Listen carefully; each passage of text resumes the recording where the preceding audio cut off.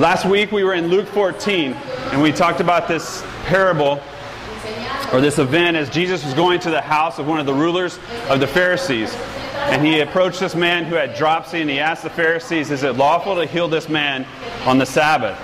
And they were silent, and they waited, and Jesus healed him. And then he goes to the house of the Pharisees, and he sees how they're interacting, how they're sitting amongst themselves, how they're watching each other, and they're looking for the best seat in the house. They're looking for the seat of most honor. And we walked away from that with the big idea that if we are completely satisfied in Jesus Christ, then we will wholeheartedly serve others, and then particularly, as we'll see today, the poor.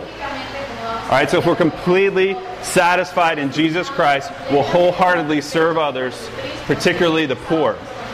And last week we talked about this idea of being completely satisfied in Jesus Christ. Am I satisfied? And we talked about that there's this internal murmur, this internal sound that we have that won't be quiet, that continues to repeat itself and saying, Britt, you're not good enough. Britt, you don't measure up. Britt, you need to do more. You need to do more. You've got to perform. You've got to prove yourself. But I asked you guys, how are you satisfied? Are you satisfied in Jesus Christ? Remember, we had a satisfaction survey. Are you not satisfied, somewhat satisfied, satisfied, very satisfied, or completely satisfied? We want to be completely satisfied. And Jesus showed clearly that these Pharisees, they weren't satisfied, that they didn't have rest. As he talked about them, about this healing on the Sabbath was this picture of rest, that we would be completely trusting Jesus Christ, and we have this complete freedom in Him, and I can rest in that. And so I don't have to prove myself if I'm trusting Him, and if I have freedom in Him. But Jesus showed that the Pharisees, they weren't bound by God's law, they were bound by their own laws that they had created, and this need to perform according to them. They were so lost in their man-made rules that they even walked by this man who was suffering, who needed to be healed on the Sabbath, and they condemned Jesus for healing him. And then they were bound by their need to compare each other, as we saw as they sat in the table. They needed to compare each other. They need to have this seat of honor. I need to look at you. I need to compare myself. How am I doing? And all this to try and quiet this murmur. All this to try and quiet this need to prove myself. And so we're in the same place, at the same table, at the same event. Okay, we're still at the house of the ruler of the Pharisees, and Jesus has now talked to the Pharisees sitting at the table, and now he turns and he talks to the lead Pharisee, to the ruler of the Pharisees, the guy sitting at the head of the table. Jesus is not done. He wants to show them their perspective, and he wants to clearly communicate to them their position. And so that's where we pick up in verse 12 today. I'm going to read verse 12 through 24 in English first, and then Melanie in Spanish. He said also to the man who had invited him, when you give a dinner or a banquet, do not invite your friends or your brothers or your relatives or your rich neighbors, lest they also invite you in return and you be repaid. But when you give a feast, invite the poor, the crippled, the lame, the blind, and you will be blessed because they cannot repay you. For you will be repaid at the resurrection of the just. Verse 15, when one of those who reclined at the table with him heard these things, he said to him, blessed is everyone who will eat bread in the kingdom of God. But he said to him, a man once gave a great banquet and invited many. And at the time for the banquet he sent his servants to say to those who had been invited, come, for everything is now ready. But they all alike began to make excuses. The first said to him, I bought a field. I must go out and see it. Please have me excused. And another said, I bought 5 yoke of oxen, and I go to examine them. Please have me excused. And another said, I have married a wife, and therefore I cannot come. So the servant came and reported these things to his master. Then the master of the house became angry and said to the servant, go out quickly to the streets and the lanes of the city and bring in the poor and the crippled and the blind and the lame. And the servant said, sir, what you have commanded has been done, and still there is room. And the master said to the servant, go out to the highways and the hedges and compel people to come in, that my house may be filled. For I tell you, none of those men who were invited shall taste my banquet. So I realized as I was studying this week and preparing this message, this probably would have been a better message for Josh to teach, because this is all about party planning, okay? And we all know what an amazing job Josh did at coordinating, planning Giovanna and Melissa's wedding, right? So this would have been a better passage for him to teach, because it's all about planning a party, okay? As you look at the first verse in verse 12, it says, he said also to the man who had invited him, when you give a dinner or a banquet, when you invite people over, when you host other people, this is what I want to talk about. And I want you guys to understand just a couple pieces of the historical context and what's going on here. Because in this time, in the first century, there was this huge rule of reciprocity, okay? What you did for me, I was going to do for you. And then throughout the social system, we were all connected. And if I gave you something, I expected something in return. And the way for me to move up in the social class was to do for you and you do for me. The people that I knew were going to be able to elevate me. If I hung around these people, I was like these people and I was going to be lifted up. And so if I invited you over, if I invited you to my party, I expected an invitation in return, or I expected something in return that would help elevate me, that helped bring me up. One scholar says the ethics of reciprocity, the gift and obligation system that tied every person from the emperor in Rome to the child in the most distant province into an intricate web of social relations. It connected everyone. Everyone understood this. Everyone was tied into this. And then the second piece is at the table. We talked about this briefly last week. The table was a place where these social relationships were lived out. At the table, we were all equal. At the table, we identified with each other. If I sat down with you and I had a meal with you, then that was the best way, the most clear way that I could say, I identify with you, I'm the same with you, you and I are together, we are friends, we're on the same page. If we sat down and if we enjoyed a meal together. So those are the two things to keep in mind as Jesus is sharing this parable and as he talks about inviting and who this host invites. And the first thing he talks about is creating the guest list. You know, if you've planned a wedding, if you've planned an event, the first thing you've got to decide is, well, who am I going to invite? And it's usually not the party that makes the party, it's usually the people that make the party, right? Who's going to be there? If you think about for the Oscars, the after-Oscar party, it doesn't matter how big the party is, how fancy the party is, it's who actually goes to that party. Who showed up? Who did we see? Who do we get to hang out with?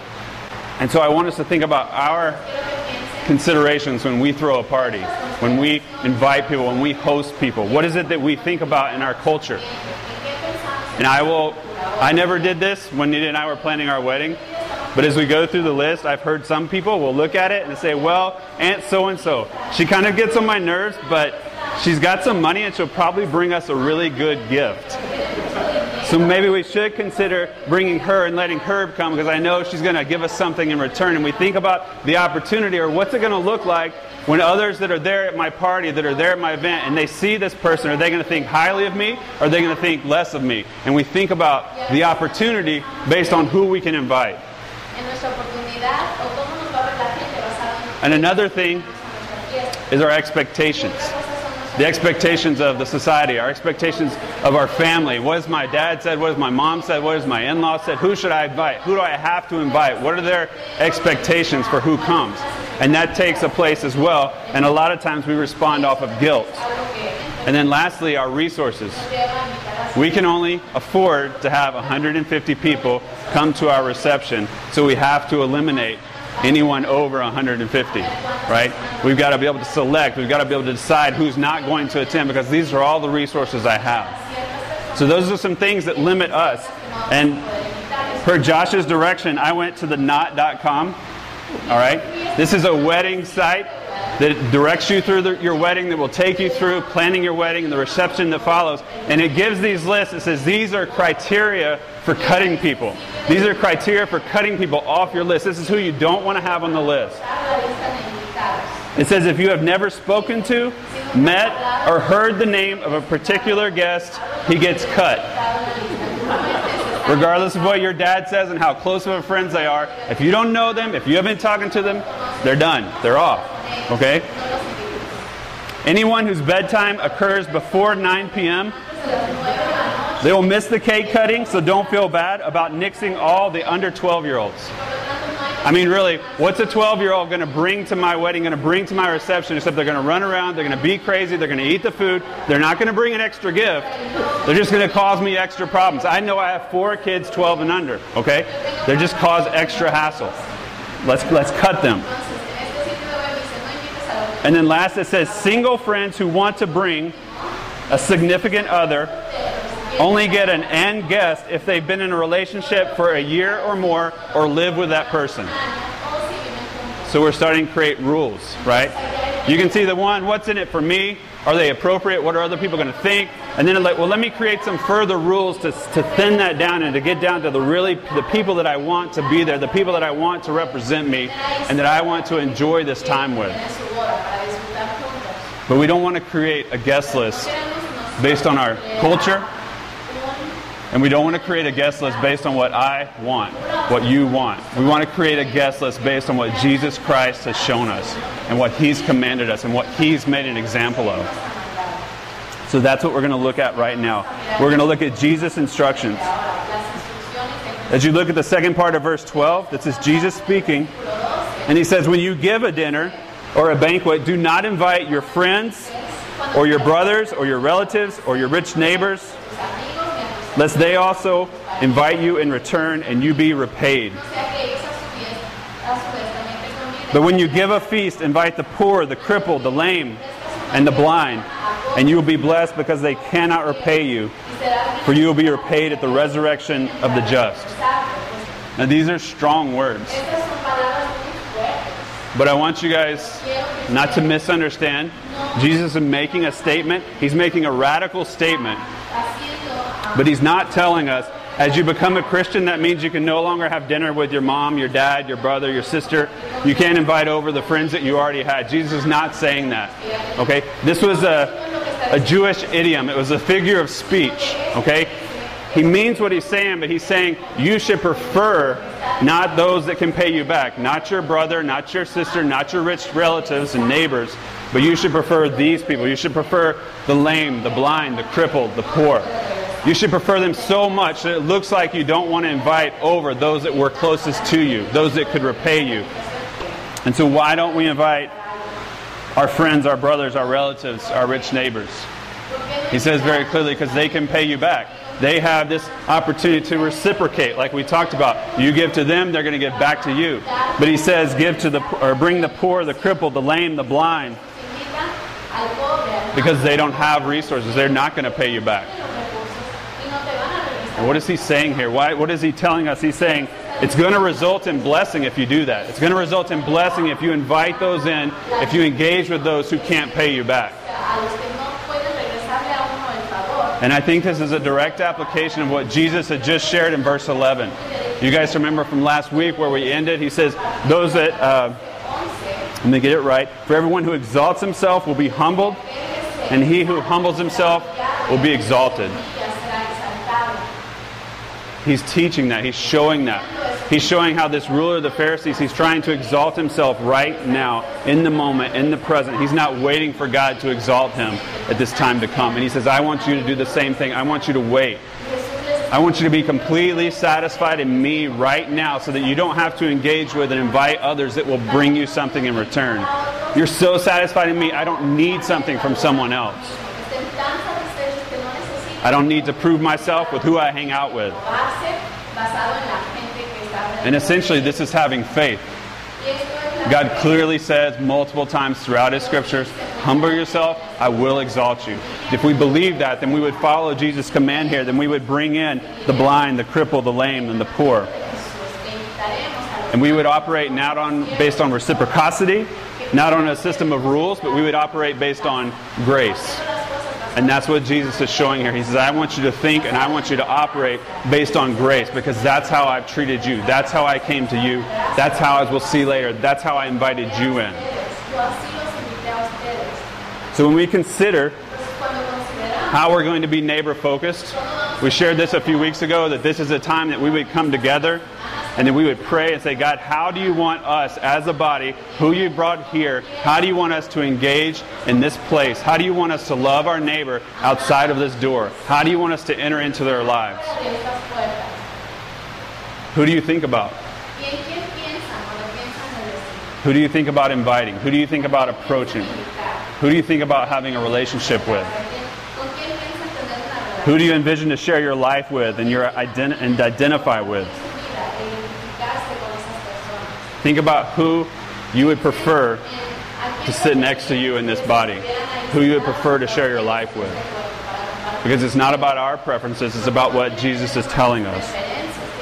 And think about what that would look like if we truly realize this vision that we say each week, that we would be gospel-centered, that the gospel will be what we have in common, and we'd be multi-ethnic, multi-class, multilingual. That we would be in life connected with and sharing ourselves and sharing our lives with those like that. It's a lot to think about. It's hard to consider. It doesn't make sense. It makes me want to think about something else. Because I'm like, I don't know how that's going to happen. And as you look at verse 15, one of these Pharisees sitting here with them, I think that's a similar feeling that he had. Because he says in verse 15, when one of those who reclined at the table with him heard these things, he said to him, "Blessed is everyone who will eat bread in the kingdom of God." In some sense, he's saying, let's change the subject. This is getting too difficult. I don't really want to think about the here and now. I'm a Pharisee. I know the rules, the regulations. I'm a follower of God. Let's be spiritual. Let's raise this and let's think about heaven. Let's think about this banquet that we're going to have and we're going to experience in eternity. That we're going to sit with the King. We're going to sit with God and we're going to be in fellowship with Him. Let's think about that. Let's forget about the here and now. Let's really remove the practical, the material from the spiritual. Let's just focus on the spiritual. And as he does that, Jesus says, we can talk about that. He says, let me tell you a story about that. Let me tell you what that's going to look like. Let me correct your perspective. And he says in verse 16, but he said to him, a man once gave a banquet and invited many. God is that man. Okay, in this parable, God is the host. This is who Jesus is talking about. He's saying God gave a banquet. God invited many.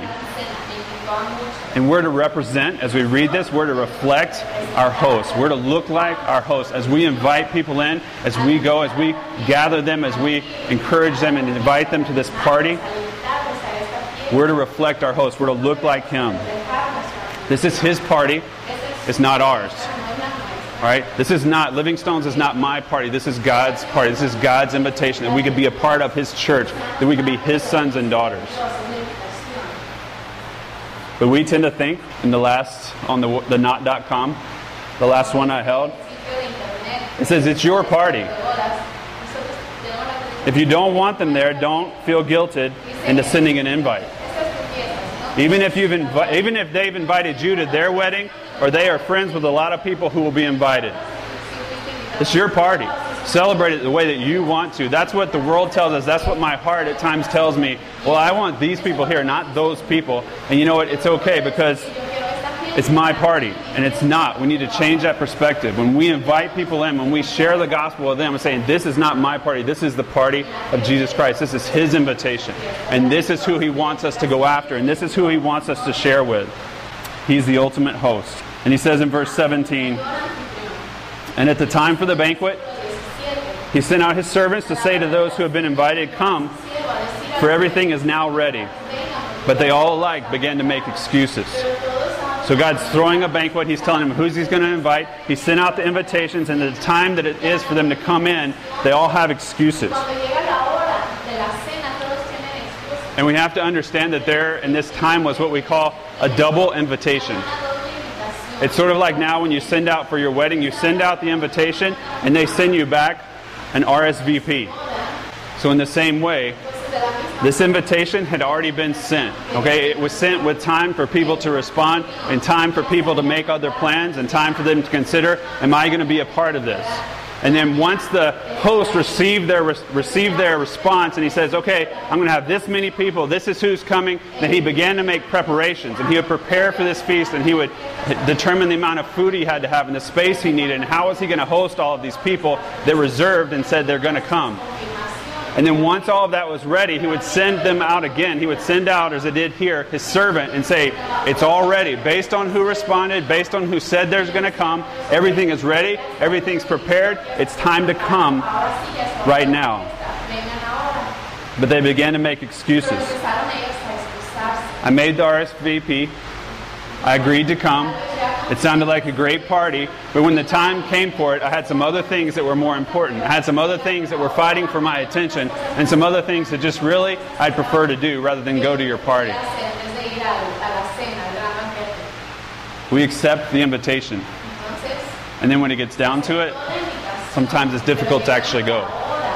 Yesterday, Nita's family had been here for a week, her mom and dad. And in the morning, she's like, do you want to go run with me later after they leave? They were flying out yesterday. And she runs daily. I run on the weekends and try and keep up. I'm like, that sounds great. Like, let's run. That sounds so good. Like, I would love to go run. We can go. We can spend that time together. We can run in the park. That's going to be great.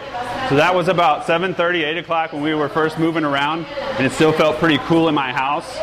And then her family left.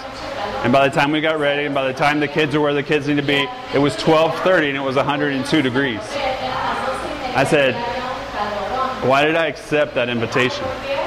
Do I really want to go now? I didn't really realize what it was going to cost me. I didn't realize how difficult it was going to be to follow up on this thing, this invitation that I accepted. You guys might have thought it was a good thing to be a part of this church. And then you realize you have to show up in 100-degree weather with fans blowing on you. I don't know that I knew what I was getting into, right? But you're here, but you showed up, but we followed through. But I think sometimes with Jesus, we say, I want a Savior. I'll receive that from you. I'll accept what you've done for me. I want to acknowledge what you've done for me. But then it gets to time where we have to follow Him, and we have to walk with Him, and we have to be obedient to Him and say, well, I want you as Savior, but I don't know that I want you as Lord. I don't know that I want to have to walk with you and follow you and actually follow up this invitation that you've given me. I didn't know I was going to have to lose my life. I didn't know that's what obedience included. And so caught in this situation, we start to make excuses. We start to justify ourselves. The reason that I don't do what I said I was going to do, the reason that I received this invitation from Christ, but I'm not following Him when it comes down to it. We've got all these justifications, all these excuses for why we don't do this. And let's look at their excuses. He says, the first said to him, I have bought a field, and I must go out and see it. Please have me excused.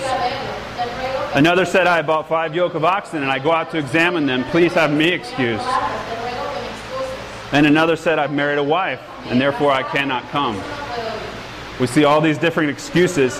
But what these excuses demonstrate is it demonstrates first their class. Okay? In this culture, we understand that they have oxen, they have fields, and they have family. They were of a higher class. They had resources. Okay? And they had these other things, these other resources that they had to take care of.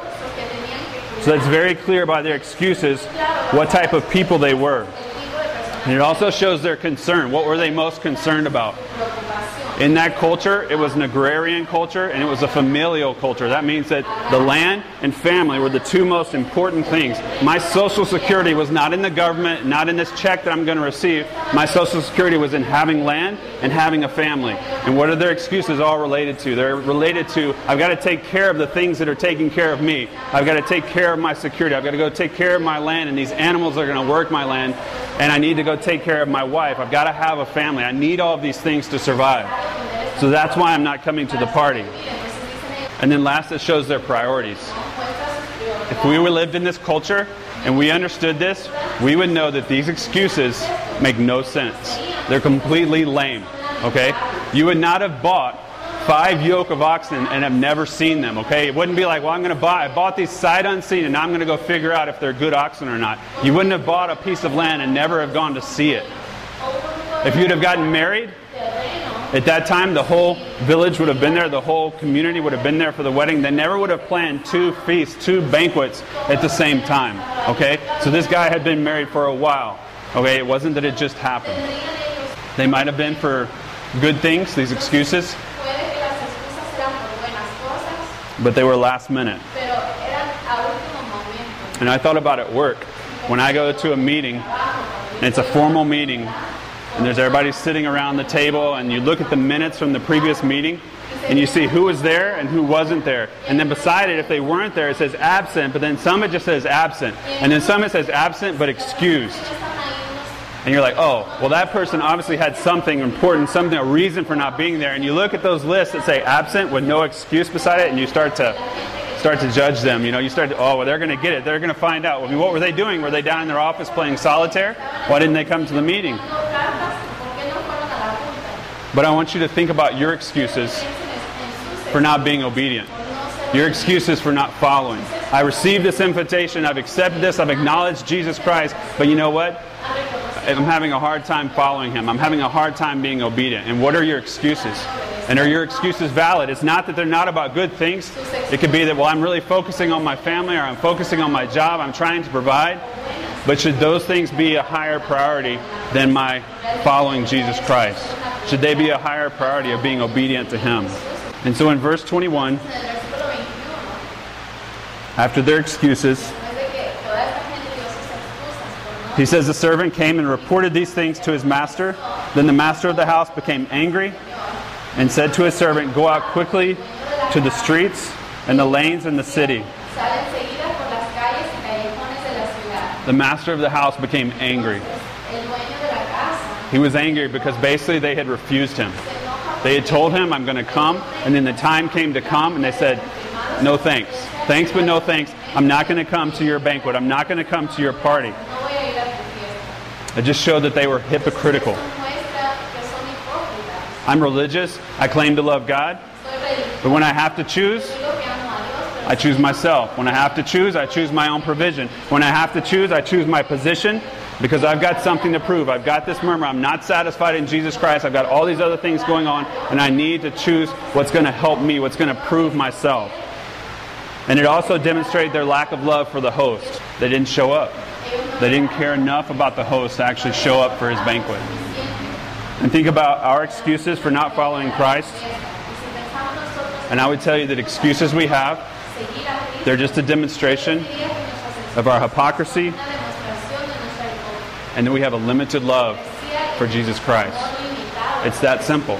If I'm not loving Him, if I'm not following Him, if I'm not actually responding to and living out this invitation that He's given to me, then it just shows that I don't trust Him, I'm not satisfied in Him, I don't truly love this host who's asked me in, who's invited me in.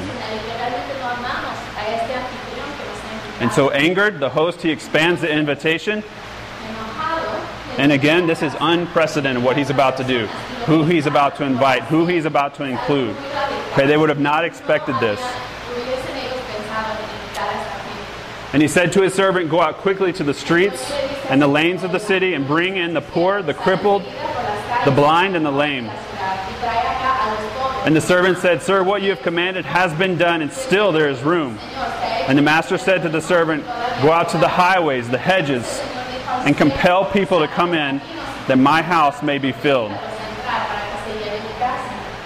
So he expanded the invitation. And he says, I'm going to include those who have been socially excluded. I'm going to include all those who you never thought that I would invite into my party, invite into my banquet. And he says, go out to the streets and the lanes of the city. So literally he's saying, I want you to go out to those who don't have homes, who those are in the streets, to those who are living in the lanes, the vulnerable in Israel. I want you to go to the poor, those that don't have resources. I want you to go to the crippled, those that don't have an opportunity. I want you to go to the blind, those that have no security. I want you to go to the lame, those that have no power. That's who I want you to go to. I want you to go out into the streets to those who don't have a home, and I want you to bring them into my house because I have room and because I want my house to be filled. And this was a complete reversal of what they would have thought and what they would have expected. In those times in the first century, the Pharisees particularly, because of Leviticus and because of the requirements to enter the throne room, to enter the Holy of Holies, they actually thought that the lame, the crippled, the blind, the poor, they would not be there. They would not be at this ultimate banquet. They would not be in heaven because of the way they interpreted this. As you look at Leviticus 21:18 and 19, it says, "For no one who has a blemish shall draw near, a man blind or lame, or one who has a mutilated face or a limb too long, or a man who has an injured foot or an injured hand." They would not be allowed to draw in. And God here is talking about the Holy of Holies, but the way they interpreted was that in heaven, in this time, at this banquet, to be with God, you couldn't have any of these defects and actually come into His presence. So they expected these people not to be at the ultimate feast. They expected them not to be at the supper of the Lamb. The servant comes back. He says there's still room. And the host says, well, go out to the highways and the hedges. Literally, I want you to go outside the boundaries of our local city. And at that time, it was really the reverse. For us, the poorest live in the inner city, live in the center of the donut. At that time, they lived on the outskirts, on the edges, outside the city limits. So the poor, the outcasts, the lepers, and then those Gentiles were outside the borders of Israel. They would have lived outside these boundaries. And He's like, I want you to go not just to the poor, the crippled, the lame. I want you to go to the outcasts, those that we won't even let in our city borders. I want you to go to those dirty, nasty Gentiles. This was radical for Jesus to say this. The Pharisees, they were eliminating Israelites. They were deciding who among Israel could and couldn't be a part of this. And now He's saying, no, we're not just talking about Israel. We're talking about the Gentiles. We're talking about the world. We're talking about non-Israelites. I'm going to bring them into my table because you wouldn't come and sit down at it. And in verse 24, He says, "For I tell you, none of those men who were invited shall taste my banquet." You won't experience it. You won't be able to participate. It doesn't matter that you acknowledge. It doesn't matter that you RSVP'd. If you're not going to actually show up, you're not going to experience. If you don't actually walk with me, you're not going to participate. It goes together. I can't do one and not the other. If I follow Christ, if I received Him, I'm going to follow Him. I'm going to love Him. I'm going to be a part of this. So we have to be participating in the preparation for the banquet. We have to be a servant for this banquet. And then we would serve on behalf of the host. Okay, not on behalf of ourselves. And so are we doing that? Are we doing that as individuals? Are we doing that as a church? Would others recognize that in this neighborhood? Who would they identify us with by how we're interacting, by our ministry? And when I asked a few weeks ago as we brought this forward, how are we going to love our neighbor? How are we going to be neighbor focused here? I think this passage has huge implications for us to consider and for us to pray through. And so I just want to talk briefly about what this actually would look like. Okay? That's the parable, that's the understanding of it, but I want to go in a little bit more detail. That if we're to have this party, if we're inviting people in to this party that foreshadows it's an outpost of what this eventual party in heaven is going to look like, then who should be our priority? It should be the poor. It should be the crippled. It should be the lame. It should be the vulnerable. That's who we should be prioritizing. It doesn't mean we can't invite our brother and our sister and our rich relatives, but it means we should have a priority for those that wouldn't expect to come. Those who can't come. And so I want you to look in these verses. In verse 17, when He's talking about those that He had invited, He gives this verb to call. Okay? In verse 21, He says, I want you to bring in the poor. And then in verse 23, He says, I want you to compel those that are outside. And so just as when you invite people to a party, you've got to think about who am I inviting and how do I need to invite them. There are certain people that I can send a text to and I know they're going to get my text, they're going to respond to my text, and they're going to follow up on my text. I know Trent is someone that I cannot do that with. All right? He is not a texter. All right? For anybody that needs, it's better to leave a voicemail than a text. Okay? But I know that, so I'll leave him a voicemail or I'll check back up on my text to see if Trent's going to actually come. Some I can send an evite. I can send them an email with this evite, and they'll respond to it, and they'll follow what everyone else is saying. They'll make comments about it. But some I know I'm going to have to send them something in the mail. I'm going to give them a physical invitation so they'll believe that I actually want them there. And then some I'm going to have to go to face-to-face, have a conversation, and I'm going to have to invite them to this party. I need to have contact with them. And so what I feel like in this passage, in this parable, we see the difference in how these different types of people were invited and how they were approached.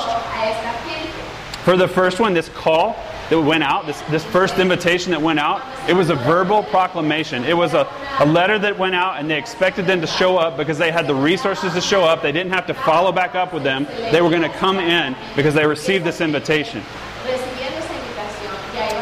But once they didn't come, he says, go out now and bring in the poor, the lame, the crippled, the blind. He says, bring them in. And this is a very different word. It literally means I want you to lead them and I want you to accompany them to my party. I want you to walk with them.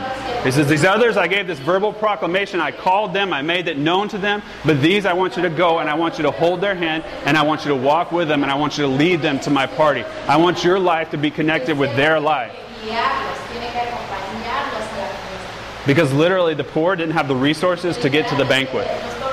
The lame, the blind, the crippled, the blind, they literally had to be led. They couldn't see their way to the banquet. The crippled, they had to be picked up. They had to be carried to the banquet. They couldn't get there on their own. And they wouldn't have expected to be invited in the first place. It's like if I went to a room in my hospital where I work, and I got an order for therapy, and I go in and this patient has had a stroke, and they're paralyzed, and they're completely on their left side. They're hooked up to IVs. They've got the oxygen, the nasal cannula. And I go in as a therapist, and I've read their chart, and I understand their situation. They can't walk. They can't move their left side. They're completely dependent. And I walk in the room, and I'm like, it's time to go. Let's go. There's therapy in the gym. Therapy is going to be in the gym in 5 minutes. You better show up for therapy, okay? Therapy. Come down the hall, show up for therapy, and we're going to have a great session of therapy. To this person who is half paralyzed, hooked up to cords, hooked up to other things that are binding them in the bed, and I just expect them to show up for this therapy session in the gym.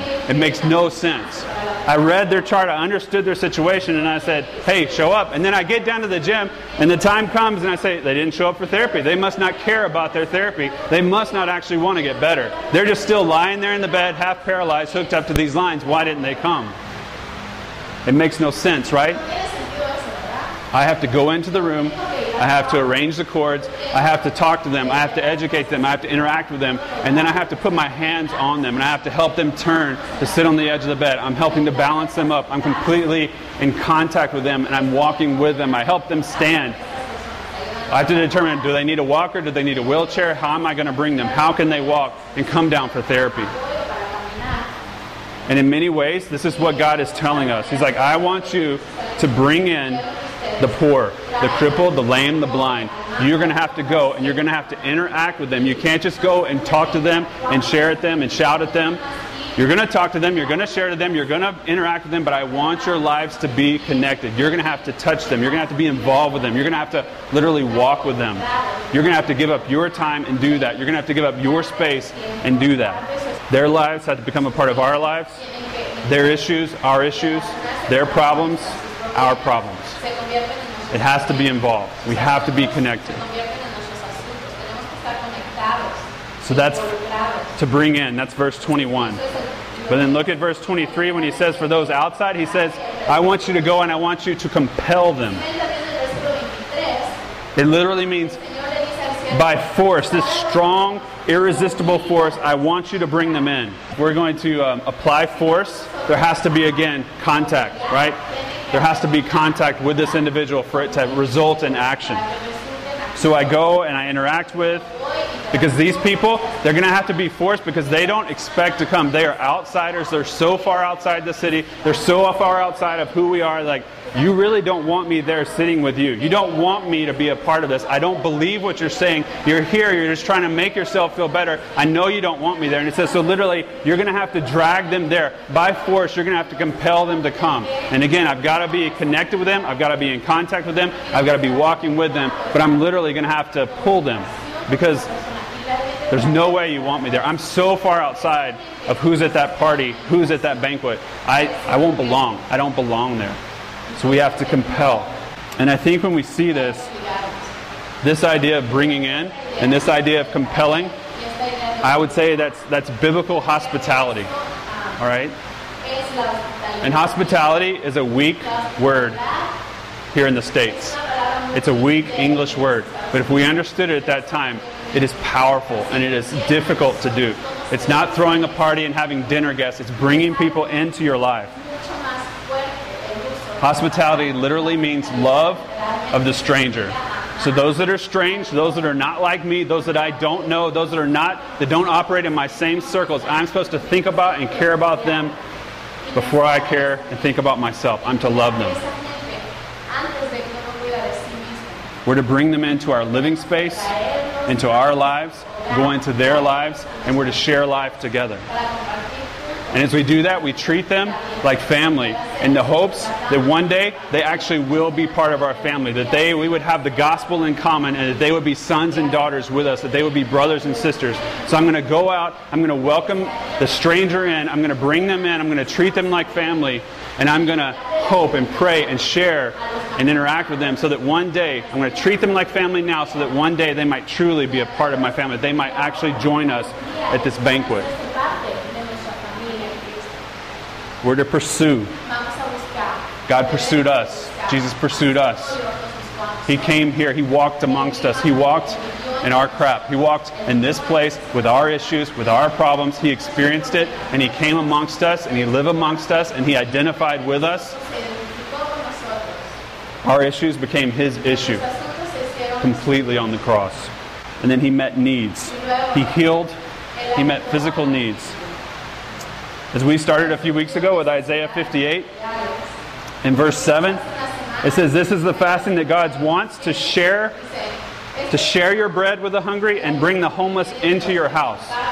It says share your bread and bring them into your house. It doesn't say make bread and serve bread and have a place where they can come get bread. It says share your bread. Give your bread to the homeless. Share that with them. Literally sit at the table and enjoy that together. Your bread, you're going to share that with them, not just making sure they have bread. And then it says literally to bring them into your house. That gets personal. That gets to be an issue. But it says bring them in to your house. Not make sure they have a house, not make sure they have shelter, but you can see the relationship that's demonstrated here to bring them into your house. So think about what you would do for your family. I said hospitality, this bringing in, this compelling would look like we would treat others like family. Think about what you would do for your family. How would you open up your house? How would you take care of your family? How would you take care of your family if they had issues, if they were on the streets, if they were poor, crippled, lame, blind? How would you do that? How would you respond if it was your family? Now, how would you do that for your neighbor? Would it be the same? Would it be the same for your poor neighbor? Would it be the same for your poor, crippled, blind, and lame neighbor that comes from a different class, that comes from a different ethnicity, that speaks a different language? Would you treat them the same? Are you willing to open up your life and share your life with those who typically wouldn't be a part of your life? Because that's what Jesus is asking us to do. That's what He is telling us to do. He says, I want you to invite those people in. And so as we pursue incarnationally, as we pursue with our lives, to seek and to walk with others, and to help meet their needs, our ultimate goal, as I said, is friendship. And I don't mean that in a weak way, right? We would actually walk and we'd have this commonality with them and say, I am broken too, but I have received this grace, and this grace is available for you too. And that one day we might share this gospel in common too. That we would be not just invited, but we'd show up and we'd be able to take part in this banquet. We'd be able to take part in this celebration together. And that's the ultimate, right? That we would bring them in, that we would treat them like family, and that we would treat them and then become friends and know what's in common. And that ultimately that would result in the commonality of the gospel. That's our goal. That's what we're doing. That's why we bring them in. That's why we would compel. It's so that we could share, not just verbally, not just demonstrating, but we could truly share the gospel together. We would have that in common with each other. That we would be sons and daughters together. And how we do that, I think answers the question as to how are we supposed to be neighbor focused. How do we do that? What does that look like? How is that going to look like in my life? How is that going to look like in our lives? For us to bring people into our lives, to treat them like family, to compel them by our friendship to be truly part of this gospel, to be part of this family that we are, that God has invited us into. I want to read a quote. It says, Jesus' teaching, it consistently attracted the irreligious, while offending the Bible-believing religious people of his day. However, in the main, our churches today do not have this effect. The kind of outsiders Jesus attracted are not attracted to contemporary churches, even our most avant-garde ones. I looked that up. It means our most cutting-edge ones, okay? Avant-garde. I didn't know what it meant. We tend to draw conservative, buttoned-down, moralistic people. The licentious and the liberated, or the broken and the marginal, avoid church. That can only mean one thing. If the preaching of our ministers and the practice of our parishioners do not have the same effect on people that Jesus had, then we must not be declaring the same message that Jesus did. Those are strong words. I want Livingstones to be that kind of church. I want my life to be that kind of life. That we would declare and we would demonstrate the same message that Jesus declared. And the only way, as we pull all this together, the only way we can do that is if we are completely satisfied in Him. If we've gone to Him, if we've accepted this invitation, if we're following Him because I am trusting Him, I have faith in Him, I can humble myself now because He's going to exalt me later. I can trust His words, I have faith, I believe what He tells me, I believe His promises, and I'm going to act based upon them, regardless of how I feel, because that's what He's told me, and I trust Him and I believe Him. We have to be completely satisfied with our host, because our hospitality should reflect the hospitality that we've received. The hospitality that Jesus Christ has shown us. That's the same hospitality that we're to show others, that we're to show those strange people. We were poor. We had nothing to offer for our salvation. We were crippled. We were all powerless by our sin. We were blind. We were unable to see the truth about Jesus, and we were lame. We were unable to come to Him on our own. And He brought us in. He picked us up. He made the way. He pursued us. And then He compelled us. And I would tell you that He lived the life that we should have lived, and He died the death that we should have died, and He took our place.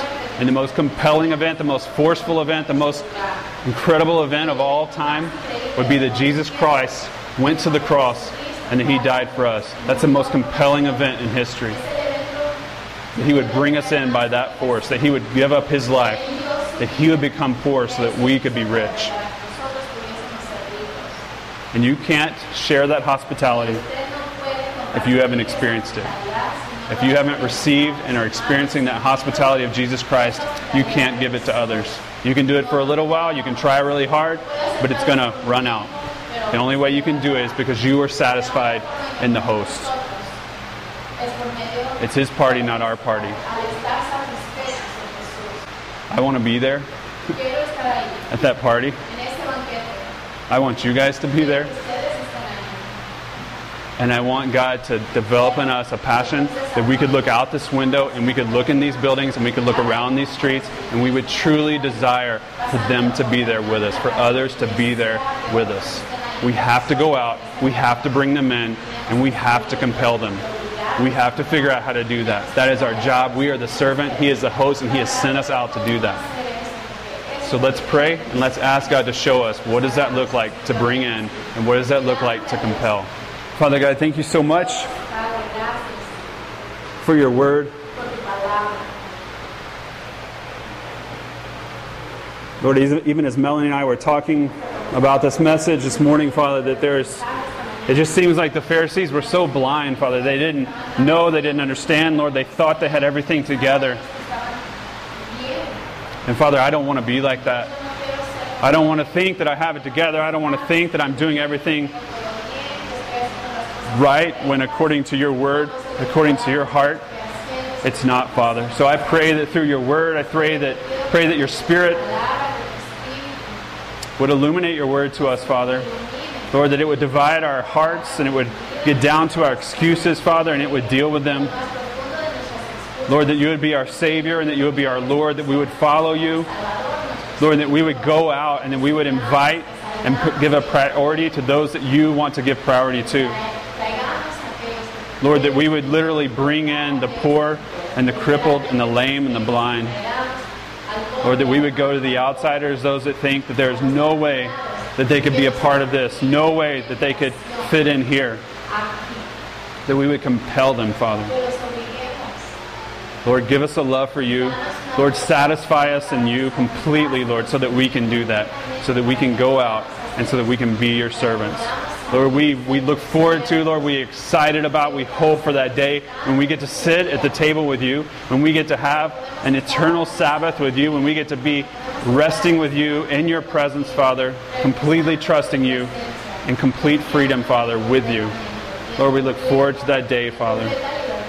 We ask this in Jesus' name. Amen.